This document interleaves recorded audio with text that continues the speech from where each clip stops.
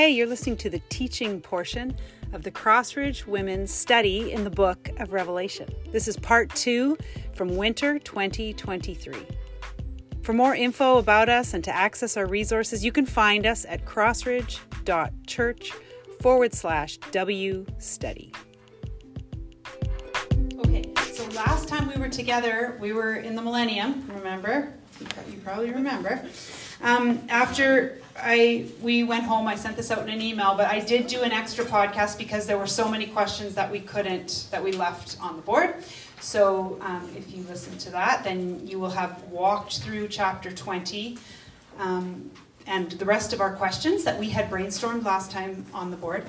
But when you get to 21 and 22, I hope that when you look back then on where we were in the millennium, that just felt so crazy and what was even going on, that was such a small part and not the focus at all. Because no matter what and when, I heard someone teaching about the millennium say, no matter what it is and when it is, it ends. There's an ending. And this is what happens after, and this is way more important than whatever that 1,000 years means. Any interpretation I think that we have that doesn't focus on Jesus misses the mark. It goes astray because John has said, and God has spoken through John and said, this is a revelation of Jesus Christ. This is a picture, an unveiling of Jesus. So if what we're dwelling on out of the book of Revelation is something that has very little to do with Jesus, we've missed the mark. I sat down yesterday and I was like, for so many years I thought Revelation is about the how. And it's actually just about the who, right? John says that from the beginning, and I think we saw that. I don't know, how many people think this journey through this book, it's sort of had its ups and downs. Sometimes it's been really hard. Sometimes it's been remarkably sort of straightforward. It's been a little scary and heavy at times, and then it's been beautiful and worshipful and just really encouraging at times. I hope that you've seen that. And maybe even sometimes painful. There's things in it that are a bit painful we've wrestled with and struggled with. But tonight, what we should leave with is that this journey is worth it when we see what we see in chapters 21 and 22. All the difficulty and the heaviness of final judgment, that's not the end. That's not the end. And it's not the focus, actually.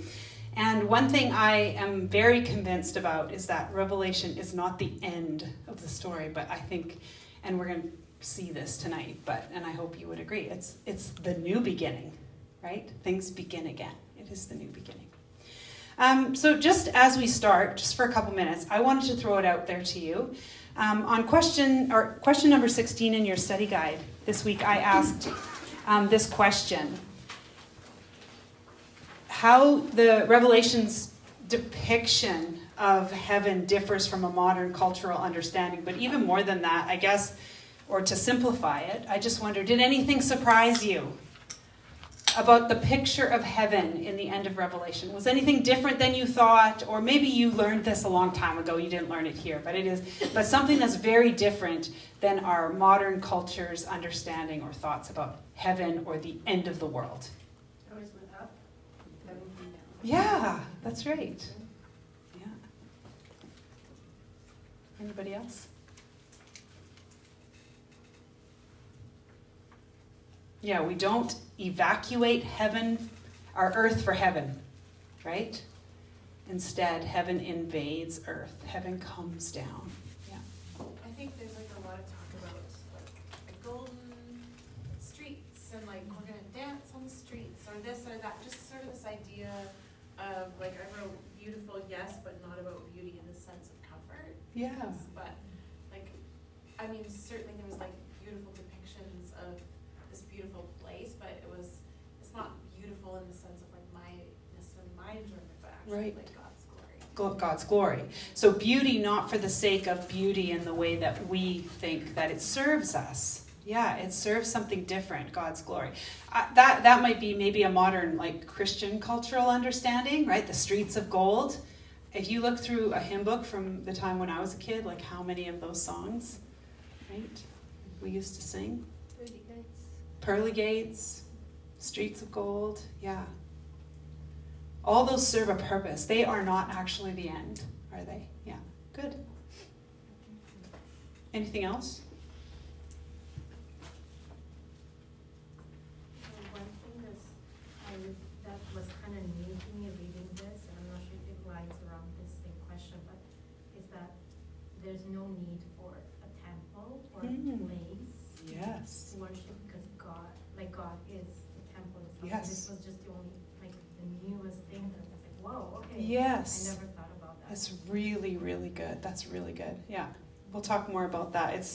That's really important, and it seems like simple but maybe also not simple. It's really important, I would say. Yeah, good. Revelation 21:5 says, "Look, I am making all things new." And I think sometimes the Christian cultural understanding of heaven is that God is making, Darrell Johnson puts it this way, and I think it's really, it makes it very clear, the difference. That sometimes we think God is making all new things, but he's not. He's making all things new. He is renewing and purifying his very good creation that has been broken by sin. Instead of just discarding it and starting over, which is sometimes this thought of this we're going to evacuate this earth and just go to somewhere better, right? God is making all new things. No, he's actually making all things that are here new. I want to read you this quote. It's from George Eldon Ladd, a preacher. And he says, "The Bible always places men and women on a redeemed earth, not in a heavenly realm removed from earthly existence. God originally made us for earth, and in Jesus, God will fulfill that original intent in a new, renewed earth. The destiny of God's people is not to go to heaven, but for heaven to come down." It's good. Here's why I thought this week that this is really good news. Our pain in this life, our struggle in this earthly life, it matters. Because this earth, this world, the dirt of this place, matters to God. Matters to God. That's what he's making new. All things in this here creation. He is going to resurrect life out of all of the brokenness and death on this earth. Not just give us something different, but he is going to take even this earth through this path of resurrection into death and out into life. We talked about it last week, I think, with Rachel's group, this idea of the fires of purification. The fires of judgment being like fires of purification. He is going to transform and purify this earth. Yeah. And if we were just to evacuate this earth and fly off to heaven and start over, then the real question is, what is all this for? What is all my suffering and my difficulty and all the troubles here for? Why do we have to go through this if we're just going to evacuate to the better place? I worked with a teacher. She, I think she retired like my first or second year, and she had been teaching for a lot of years, and she was a good Christian Reformed lady. And she said to me one time that she thinks this life is actually preparing us for eternity. That what we go through now here in some way is preparing us for the life to come. And I think the Bible would, and especially I think the New Testament writers would support that. But it's good for us to think about that even our suffering will be renewed. God is even renewing and purifying our suffering, and he is transforming it, and it is not wasted. So that's actually a message of hope for us. In our final gathering together, we used our large group observation time to go through this section of the last two chapters, Revelation 21:1, all the way to chapter 22, verse 5. And we answered the question from our homework, which was number 7. It said, how does the end of the Bible connect to the beginning? How do we see parallels back to the first 3 chapters of Genesis when we look at this portion of Revelation 21 and 22? And the reason why it's important to see this is because we've said it before, Revelation is culmination literature. It is the culmination of the story that began in the garden. And the reason we can say that confidently is because we know that from this text right here in Revelation. So it's really good to go through and see what are the similarities, what are the parallels back to Eden. And we can do that largely by looking at what John says is not there when it comes to the new creation, to the new heavens, to the new Jerusalem. And then along with what's not there, what is there? And by doing that, we answered some of the other questions in our homework that just went through what was meaningful in like the structure and the decor and all these descriptions of the new heavens and new earth. So I thought I would just go through that with you here. Because you couldn't be a part of us, you couldn't see our board and everything we were writing down and pointing to. Sometimes it's just easier to go through it this way for the podcast. But I don't want you to miss it because it is the most beautiful thing for me about the entire Bible, that it is one unified story, that it begins in the first pages of Genesis and it is culminated in these final pages in the book of Revelation. We have said it many times that this is not the end of the Bible. It's not the end. It's not the end of the story. It might be the end of the Bible, I guess, but it's not the end of the story, but rather it is the beginning. It is the new beginning. So let's have a look. Question number 7. How does the end of the Bible connect? Let's look at specific observations that we made. And it starts right away in the first verse of chapter 21. John writes, "Then I saw a new heaven and a new earth, for the first heaven and the first earth had passed away, and the sea was no more." So it sounds a lot like Genesis 1:1, doesn't it? In the beginning, God created the heavens and the earth. Now the earth was formless and empty. Darkness covered the surface of the watery depths, that's the sea, and the Spirit of God was hovering over the surface of the waters. So in those first 2 chapters of Genesis, we get this picture of God hovering over an earth that is formless and void. It is not the beautiful creation that we're used to.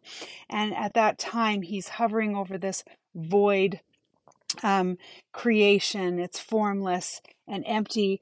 But there's a picture that Moses was given by God when he wrote the pages of Genesis, that God was hovering over this deep abyss, this formless and empty darkness, this representation of chaos.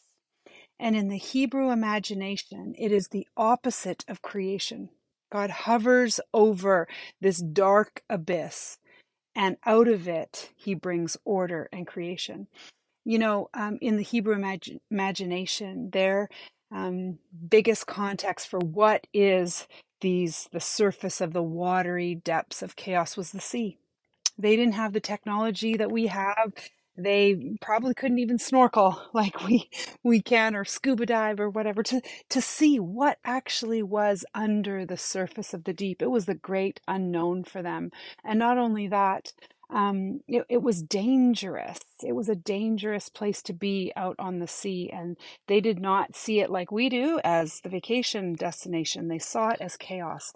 And so the sea throughout the Old Testament story became a picture of chaos, because they had that link back to Genesis 1 and the dark, formless abyss that the face of God hovered over, and representing this chaos out of which he brought order. Writer Skye Jethani says this: when we reach the final chapters of the Bible, we discover familiar imagery that echoes back to the opening chapters of Genesis. This is deliberate, and it cements the link between the Hebrew vision of creation and the Christian vision of redemption. The first symbolic link here is the sea. So when we see in the New Jerusalem that there is no sea there, we don't need to get sad, because, you know, we love going to the beach, but we have to understand that what John is saying is that there is no more chaos and there is no more disorder. There is no more disorder. And what is the disorder? It is sin and chaos. Instead, there is a different water. And to see this, you actually have to flip to the end of this section because John starts by saying there is no sea, but what is there is the river of the water of life. So the source of life is there, and it's represented not by a big, deep, watery sea, but the source, a river flowing from the throne, fresh and good and satisfying. The other thing we also see when we see that there's no sea there, that there's no chaos, that instead it's a beautiful holy city, this new Jerusalem coming down out of heaven from God, prepared like a bride adorned for her husband. There is a new creation instead of chaos. Just like there was chaos and then creation in Genesis 1, here there is no more sea, the chaos is gone, and in its place is this new creation, new city coming down out of heaven, and it's described how? As a bride, and beautiful, very good. You could say it is a picture of new life. And what we recognize here about Eden is there is a sense of order and creation, that God's intended design is fulfilled in this garden city. Okay. If we keep going, we read in verse 4 that the next thing that is not there in the new creation is no tears, grief, death, or pain. And instead, what is there is the tree of life, something that was present back in the Garden of Eden. So we don't have to look hard to see how this connects us back to Genesis, do we? When we hear these words, tears, grief, death, and pain, the reader thinking back to Genesis can remember the curse, right? Adam was going to work the ground and toil by the sweat of his brow. Eve was going to be experiencing the pain of childbirth. Because of sin, the curse comes on Adam and Eve. And then when they leave the garden, when they have to leave in Genesis 3:24, God actually says that because sin has come, because the curse has come on them, I must now close off the gate to Eden. Their access has to be blocked to the tree of life, lest they take and eat and live forever in this state. He can't have that. So he has to send them out, and then the access to that tree of life is blocked. Well, here in the new city, the tree of life is there. Access is no longer blocked. It is open, and the curse, tears, grief, death, and pain, sin, is gone. In fact, now what does it say about the tree of life? It says that the leaves are for healing. What were the leaves in the garden for in Genesis? Do you remember? Well, they were used for covering the shame and sin of Adam and Eve after they took the fruit and ate. But now they are for the healing of the nations. It is healing the shame and the curse of sin. It is a picture of salvation for all people. It also says of that tree of life that it bears its fruit each month. It's a picture of abundance, right? Where there was toil out of the ground in Eden, now it is like bearing fruit each month. What kind of tree even does that in our imagination? And it also says that it is on both sides of the river, which can be confusing, but also I think it goes along with that theme of access. It is easily accessed. The access is no longer blocked to it. But I think also in terms of when you think of the other side of the river in the biblical story, it reminds me of the Jordan River and how God's people were on one side of the Jordan River, and anything on the other side of the Jordan, like beyond the Jordan, that represented to them for a while the promised land, but then also it represented like enemies, like the other side. And I think that repeatedly we get this sense that the new creation is for all people, all nations. We're going to see it come again. The next thing we see that is not there is no temple. There is no temple in this new city. Instead, the Lamb and God is the temple. The throne of God and the Lamb is there, but there is no need for a temple. And the really strange thing about this is that we read that in verse 22, but verses 10 to 21 are all about what? Jewels, walls, gates, foundation, building materials. It's just describing all this temple language to us for 10 or 11 verses. And we're used to this. We've heard this before in Exodus, like the measurements and the walls and the building materials and all the jewels and the beauty. Yes, we've heard this before. It's the temple. And then verse 22 says, but there's no temple. There is no temple needed because the Lord God, the Almighty, and the Lamb are the temple. So when we think about this Old Testament, the temple, this kind of language, we have to think that the temple represented three things. There was this idea of form, its function, and its foundation. So its form was telling a story of beauty and abundance and order of creation, right? And its function was that it was a tent of meeting. And the function was all about access. How does humanity access God? Who can access? And what do you have to do to access relationship with God? That was its function. And the foundation of it was that it was truth-telling. It was all about truth-telling. All the form and function and everything are based on this foundation that it is going to display the character of God, the truth about God. Every little thing about the temple told something true about the nature of God, sin, man, and salvation, right? If you've ever studied the temple, you know that you can look at every single element and you can see its place in the redemption story, and you can see how Jesus actually fulfills it. That's why Jesus has fulfilled the function of the temple, and what's left actually is the beauty and the abundance of it. That's what we see, and the truth of God is on display. The glory of God, everything about God is seen, but the function, the access, it's no longer needed because Jesus has fulfilled that. The other interesting thing when we hear about no temples and all these measurements is that they're not really measurements, are they? They are symbolic. So John is pushing language to its limits just to attempt to describe it, but it can't be literal because it doesn't even make sense. I mean, sometimes, you know what? In our humanity, we try to make it make sense. In the bottom of your Bible, in your notes, you might see there's a note after 12,000 stadia, and you look down, okay, that's 1,400 miles. John didn't need us to know what 12,000 stadia was. He just needed us to know and think about the number 12,000. 12, representative of the tribes, the apostles, the people of God, times 1,000, a very great number of the people of God represented. Again, 144 cubits. It doesn't matter that it's cubits, but the number 144, what does that describe to us?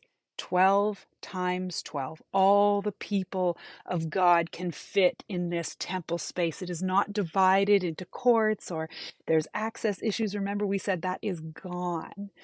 The real thing that we see is that its height and its breadth and its width is all what? The same. It's not just a square, it's a cube. And if you know anything about the Old Testament, you know that the Holy of Holies, the most inmost place of the temple where God's Spirit dwelled, that was also measured out and built to be a perfect cube. The Holy of Holies, that is where the presence of God rested. Very simply, what is John saying? John is saying the entire new creation, this entire new city is the Holy of Holies because God's Spirit invades all of it. His presence is there with his people. It is the fulfillment of access, beauty, and abundance of the truth of God and his glory. Okay, let's keep going. It does say that there's no sun, moon next, but let's skip over that because it also repeats it again. So let's move on to here where it says there is no night. There is no night. When we think about that, we understand this idea of darkness and threat, the threat of enemies. And in the cities at night, they would close the gates, right, to keep out the enemy. But what does it say about the New Jerusalem? The gates never close because there is no night. So there is no threat of enemy. And that's because there are no enemies, I would tell you. And there's a couple things that show us that. First of all, it says that the kings are going to bring in the wealth of nations. And kings here in Revelation, when it talks about that in this particular place, it's just representing culture, right? Another nation and its culture, and it's saying this beauty and wealth of all these cultures are coming in. This is not a hard message for us, but it's a hard message for the first century Jews. But it's this: all nations, all peoples of the entire world will be in the new Jerusalem, in the new Garden of Eden, in heaven, or whatever you want to call it. And this is actually just a fulfillment of the covenant to Abram. You know, the Jews couldn't hear it. They thought they were the special people of God. They would never imagine that the Gentiles might be let into this city. But Abram heard it right in the beginning, didn't he? God said that you will be my people and that you will take my blessing to all nations. All nations was God's heart right from the beginning. So this fulfills the covenant. And that's why we see there's 12 gates. There's all the tribes of Israel. All the people get to come in. The story of God, his promises to Israel and this family are how you get in to the city. But who's coming in? All the kings of all nations, bringing the beauty of all cultures. Yeah. The next thing that is not there, nothing unclean will ever enter. This reminds us of Eden because something unclean did enter the garden. And when we think about unclean, sometimes it says evil in some Bibles, but the translation really should say nothing unclean, and it's talking about sin and the curse. Somehow the sin and the curse did come into the first garden, didn't it? It came through the serpent, tempting Eve with these questions of, will she really trust God? Is God really who he says he is? Or should she just make her own path of life? Something unclean entered the garden. But here, even though the gates are open, nothing unclean will ever enter. There will be no sin, no curse. It will not be here. It leads us to the last thing. We sort of mentioned it before, but it repeats it, says it again: no sun, no moon, no lamp. Because the Lamb is the lamp, right? The light of the Lamb is what illuminates this entire city. And how this points us back to Genesis is that what was the first thing God created? Let there be light. Light is primary in creation.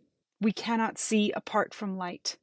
I read somewhere, someone said, light is foundational but incomprehensible. It is bamboozling, but it is obvious. God hovers over the face of the darkness, the chaos waters, the abyss, and light is the answer to chaos. Illumination is the answer to chaos. The truth of God's character is the answer to chaos. So God creates the sun and the moon, and in Genesis it says that they serve as signs for seasons, days, and years. And they do that.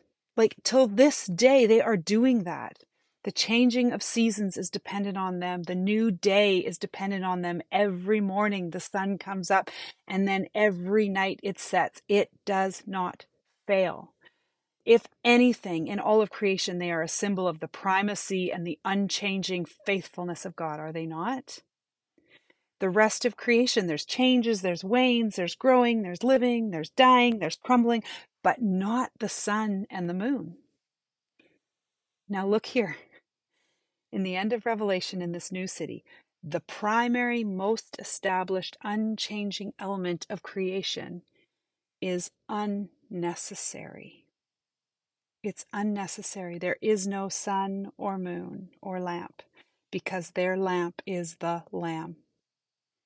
God is the light himself. The light of the world has come, and his glory, the truth of who he is all the light that is needed. It illuminates everything. And guess what? In that light, what does it say the people see? The face of God. The face of God. Look, God's dwelling is with humanity, and he will live with them. They will be his peoples, and God himself will be with them and be their God. You know, God dwelling with man is the whole goal of the biblical story. It's not about, preventing you from sinning, or you avoiding hell, or me just ticking all the right boxes and having a better life because God's not angry at me. That's not what Christianity is about. It is not about enjoying a mansion or escaping this earth. It is about being in the presence of God, both now and forever, in a life to come, of which, you know what, as we experience now, is only a shadow. After we went through these parallels, it was just really striking to us, just the faithfulness of God to carry out his plan that began in the garden and ends in the new creation, the new garden. And we could see God as beginning and end, first and last, Alpha and Omega. You know, that all those repetitions of phrases, it's not just saying the same thing, but in the fact that God is the beginning and end. It's not just the first and last of a series like Alpha and Omega are, the first and last of the series of alphabet, but the beginning is actually the source of the series, out of which all the rest flows towards the end, which is also the purpose, the design, right? The destiny almost of it. The Greek word is telos. The reason God can be the Omega, the end, the purpose of all things, is because he is the beginning, the origin, the source. And here in Revelation, this is the culmination of Eden. This is where it has been headed for the entire Bible. And it's beautiful to see it here.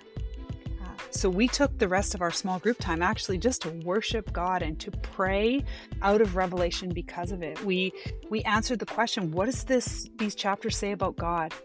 And how does that lead us to praise him? For what do we need to, what are we confessing to him in light of what we have seen as true about him in Revelation? In what ways are we lamenting or mourning? What are the things that, as we read Revelation, what is on our heart that's heavy that we just need to mourn and cry out to God for? What are we thankful for? How does Revelation move us to thanksgiving as we pray and respond to God? And then finally, what's our supplication? As we come out of the study of Revelation, what do we need to ask God to do in us?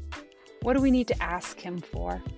And then we just spent time doing a prayer exercise where we just sort of wrote and brainstormed all these things down, and then we shared our posters with each other before we wrapped up the end of this book of Revelation in our study. What you'll hear next is just sort of our final comments, just to tie everything together. Thanks for being with us in this study. Walking into the office, Rebecca was wearing this beautiful bright pink sweater, and she said, "This is Revelation, my Revelation celebration sweater," or at least I'm trying to make it. And she said something that stuck with me for the rest of the day. She said, "It was the brightest thing I could find." And, after we went, I was thinking about this afterwards, but do you remember in the very beginning when we were studying in the first few chapters, and we said, what is your impression of heaven? And a lot of people said, loud.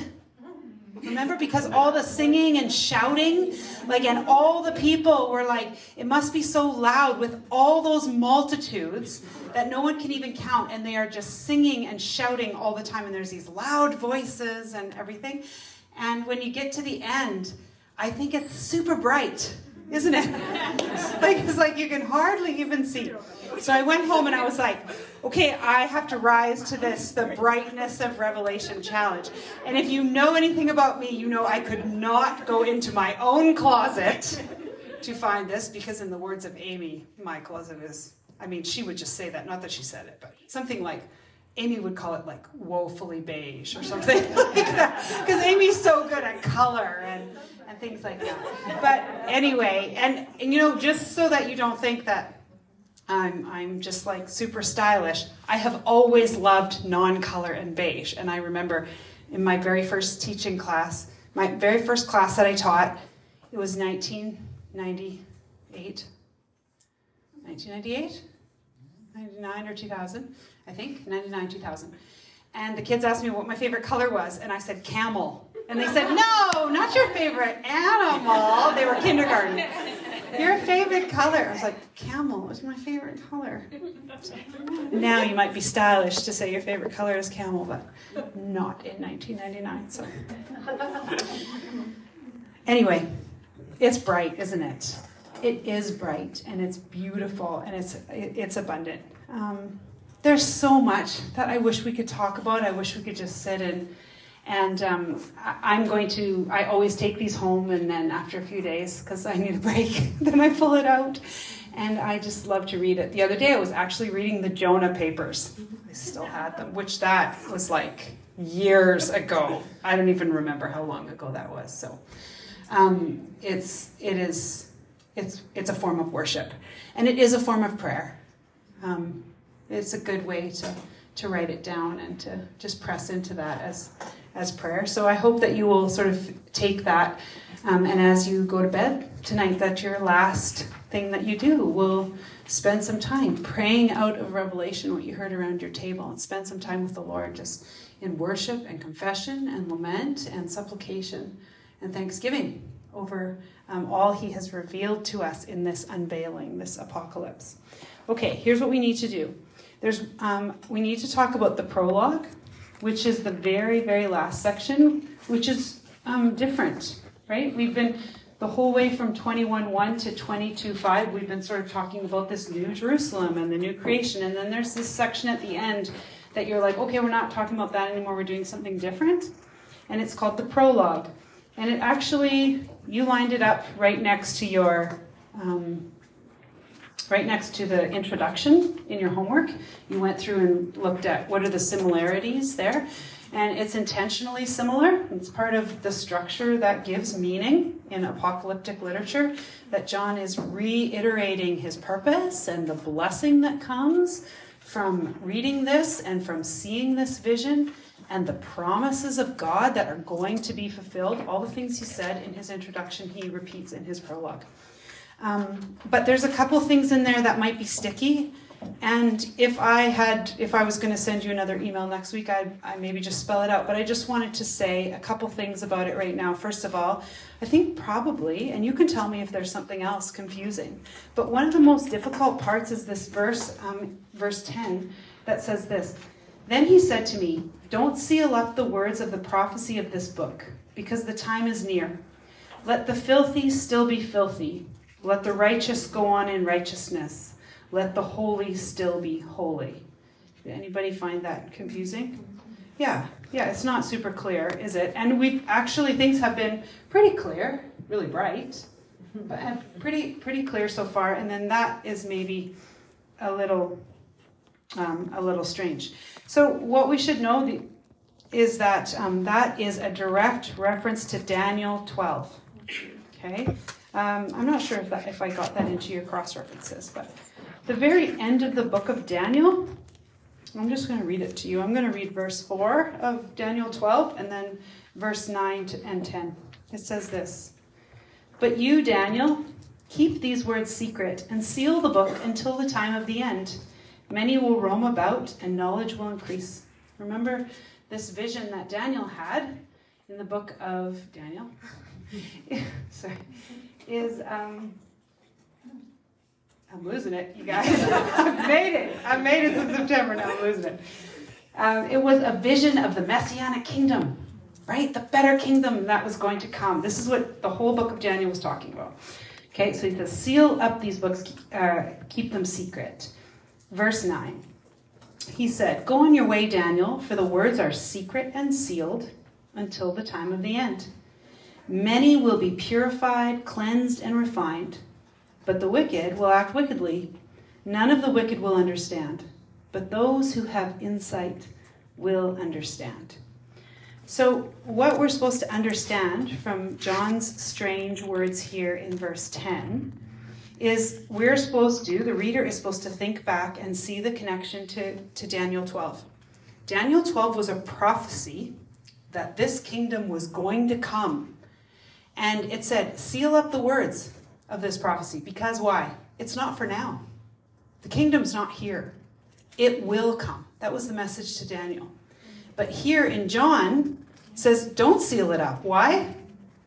Because the kingdom has come, right? The kingdom is here. The kingdom came with Jesus' life and death and resurrection.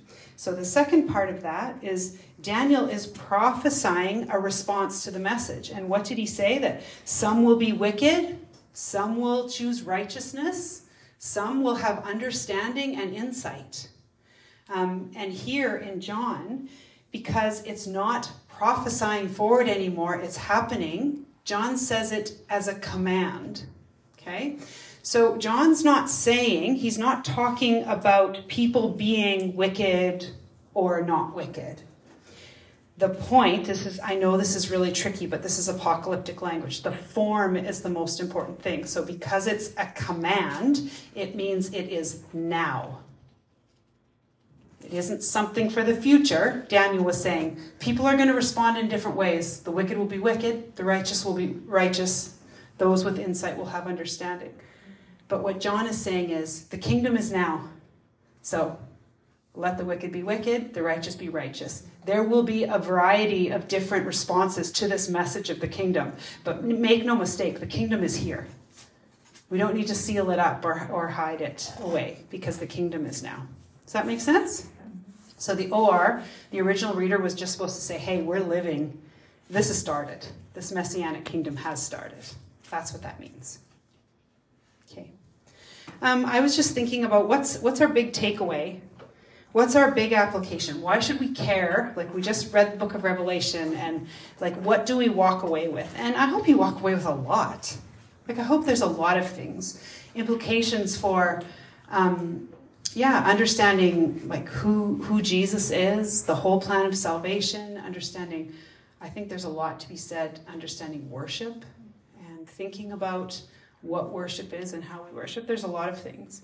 But I was going back to the very beginning and when John is writing to the 7 churches. And we talked about this idea that John was writing to believers who were being seduced, persecuted, and deceived.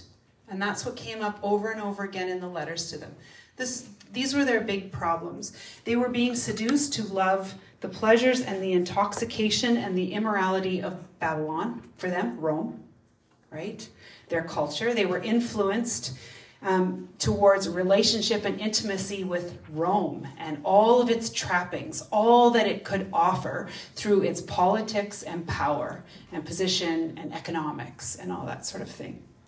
But it's also for us, isn't it? Because we deal with that same thing. We've talked about it. We have Babylon now. We can look at this and say that our culture is telling us that the most important thing and the thing that you should love the most is pleasure and money and possessions and power and politics and fame. That's the way to flourishing. John was writing to believers who were persecuted. Now, they were being persecuted. Why? Because they worshiped Jesus as king instead of Caesar. They were losing their jobs over it. They were facing economic ruin. Their position and power in their community was at risk. Their life was at risk. They could die for who they worship because they worshiped Jesus instead of Caesar. Now for us, we do not face that kind of persecution. We have brothers and sisters around the world that do. But for us, that's not what persecution looks like. And yet, we do experience the pressure to worship something other than Jesus. Our culture wants us to do that. It goes along with what we just said. It's seducing us. It's part of the same thing. There's pressure to give most of our time to Babylon, to value what Babylon and our culture values the most, to redefine what's worthy by the standards of the world around us instead of God's standards and God's heart and what God values. And John wrote to people who were being deceived.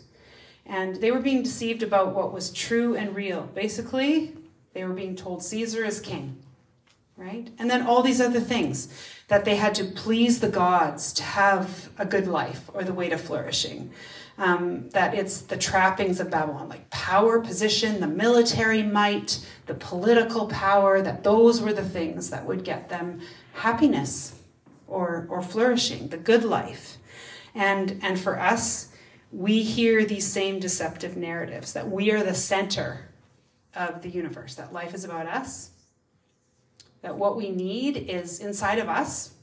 We just have to connect with it. Right? We can make all of our own decisions about what is right, about what is wrong, what is good, what is evil, even decisions about our own identity. We get to do that. Right? That's what our culture says. We are deceived into thinking that that is what truth is.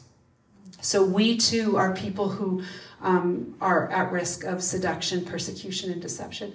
And what John knew is that the answer to what this reader was struggling with was what he wrote. I think it's chapter 12 and 13, and then elsewhere. Remember, he says, this calls for faithfulness. This calls for endurance. This calls for wisdom. So I've started to think about faithfulness in terms of fidelity, because I think faithfulness has lost its meaning a little bit for me. It's a bit too churchy or something, and it wasn't really I wasn't getting to the heart of it. And I started thinking about it as fidelity, because it's actually, if you look at what the word is that's being used here, it is fidelity. That's the same word. And so John knew, and actually Jesus knew, that what these people needed was a vision of, they needed fidelity, endurance, and wisdom. So a call to fidelity in the face of seduction just says to us and to the reader to know and love Jesus more than Babylon. That's what we're called to do, to order and reorder our priorities, to press into intimacy. We talk a lot about knowing God is different than knowing about God. There's a difference there. You can know a lot about God, but you can not know God. The message through the Bible is the same. Love the Lord your God with all your heart. Okay? Pressing into intimacy, fidelity, and I think I like to use that word because Revelation talks about it in terms of marriage. Like a marriage, like that kind of close intimacy, covenant relationship with God is the answer to seduction. And a call to endurance in the face of persecution. Revelation says, keep following Jesus. I think it also says very clear, it's not easy. Right? Yeah, it did say it is not going to be easy. It is costly, in fact. It involves sacrifice. It's not just easy believism that we can be at risk of. In some Christian circles, we have to endure, which that word in the Greek means, when we studied James, we saw that it means to stay under. Imagine that you're holding up like a huge weight. To endure is to stay underneath it. It's tiring. It requires what? Love the Lord your God with all your strength. And actually with all your soul, which is like your will. Because to stay up underneath, you have to tell yourself that you are not going to drop it, right? That you are not going to let go. John says, don't give up. It's worth it. And while the answer to, I think, what Christianity has to bring us, to form us in fidelity is things like prayer, and being in the presence of God and pressing into relationship, learning more about him through studying the Bible, what Christianity or the church body offers us for endurance is actually the church body. Yeah. Because we join church and then we stand together with other people and they say, yeah, you're holding that, I'm going to hold that too. We're all holding it together. We'll stand beside each other, and when your arms get weak, we're going to even hold up your arms. And we are going to bear up together. And when you are suffering, we are going to come and say, there is hope on the other side of this. That our suffering is not wasted. That there is something beautiful on the other side. That there is something better that we are hoping for. And suffering is not the worst thing in the world, right? And that there's an answer to that even in the midst of it, and that is the presence and the peace of God, which transcends all understanding and guards our hearts and our minds in Christ Jesus. So, like I said, love the Lord our God with all of our strength and all of our soul.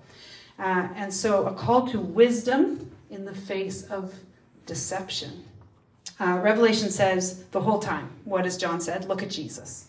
Look at him. See Jesus. See what is true and real. And see behind the curtain. Because you actually can't see him if you're just looking around here in the temporal. We need spiritual sight, which comes only by a working of the Holy Spirit in us to take the scales off of our eyes so that we can see. Jen Wilkin, she has this really good phrase, and she says, we become what we behold. The more we stare intensely and intently at Jesus, at who Jesus is, his character, his worth, and his work in the scriptures, I think he is, by his Spirit, remaking us into his image. There is a proverb that says, there is a way that seems right to a man, and in the end, it leads to death. Yeah, we are easily deceived. There's a lot of ways that to us that seem like, yeah, that could be right. But in the end, it leads to death. And I think wisdom, biblical wisdom, not just information, like our world, our culture has a lot of information to give, right? We can get information anywhere. But biblical wisdom says that there is a way that seems like death in the here and now, but it leads to life. Yeah, it flips it on its head. We need to see Jesus. That is the wisdom of God is revealed to us in the personhood of Jesus. And so we need the scriptures. That's what we need. We need to know the story of God because the truth of his heart comes through the person of Jesus, loud and clear in the scriptures. Yeah. Last thing. There was there was one question that was left on the board. I didn't even talk about it last week. But it was something like this. What should we fear? Or what kind of fear should we have? After studying Revelation, or when it comes to Revelation, I wasn't sure what to do with that question.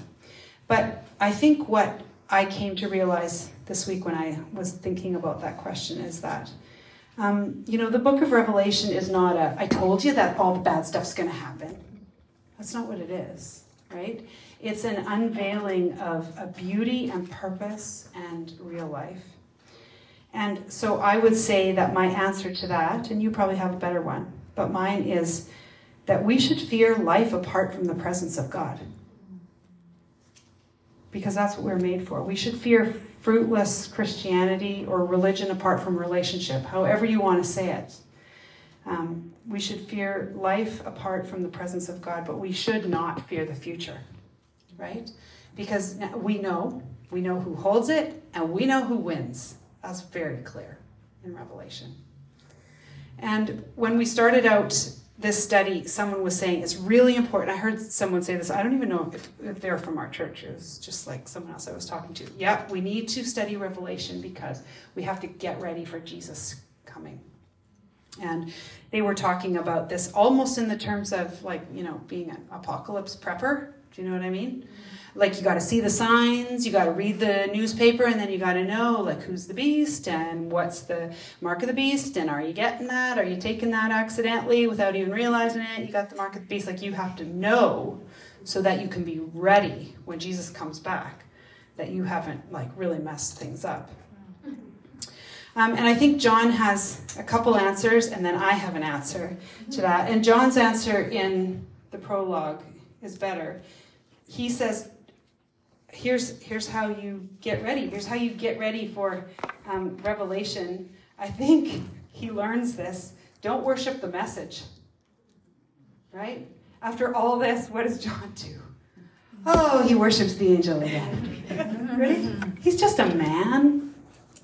He's just a man. He is a witness. He is a faithful apostle, but he's just a man. And he worships the message.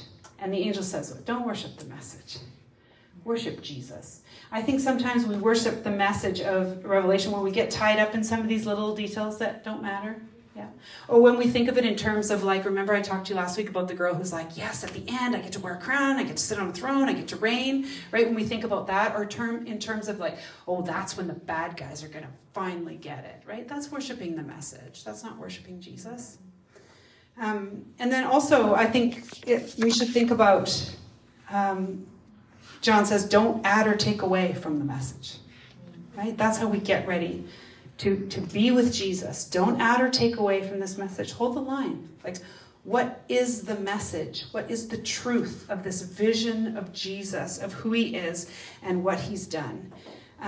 Adding to the message, a bunch of timelines or a bunch of things like that, or taking away from the message even, like saying, oh, that doesn't matter, and this doesn't matter, and like, it all pans out in the end, so, like, it doesn't really matter how you act or whatever. Pan-millennialism, right? No. Adding and taking away from the message, I think John would say that is the opposite of hearing and keeping, isn't it? It's the opposite of hearing and keeping. And John, the whole way through, has said, hear this message. Keep this message. And finally, I would say to you, and this is just my challenge as you walk out the door, we get ready for Jesus. We get ready for being with Jesus someday in the future by being with Jesus right now, today. Yeah. We spend time in his presence. We get to know him. We experience life in the presence of God. What it means to dwell with the Holy Spirit now. I try to tell my kids this. I did not understand this until I was 34 years old, but I always thought eternal life happened after I die. But I actually wasn't thinking about something eternal. I was still thinking of something with a finite beginning, which actually, going back to geometry, that's a ray, that's not a line, right? A line has no beginning and no end. And eternal life, if that starts after you die, that's not eternal, right? Eternity. So that eternity can start now. If you know Jesus, if you trust him as your Lord and Savior, and you are filled with his Spirit is living in you, you have eternal life in the here and now. It is a shadow of what we will someday experience, isn't it? It is not as bright. Not this. Like dusty rose, maybe, right? Not bright pink. It is a shadow. But there is some sense of eternal life in the here and now. Thanks be to God for his Holy Spirit that does that in us. Hey, thanks for studying along. And wherever you are, it's our prayer that as you seek to read and hear and keep this message of the book of Revelation, that you too will experience the blessing that comes from being among those who choose to follow the Lamb wherever he goes. Grace and peace. We'll see you again soon.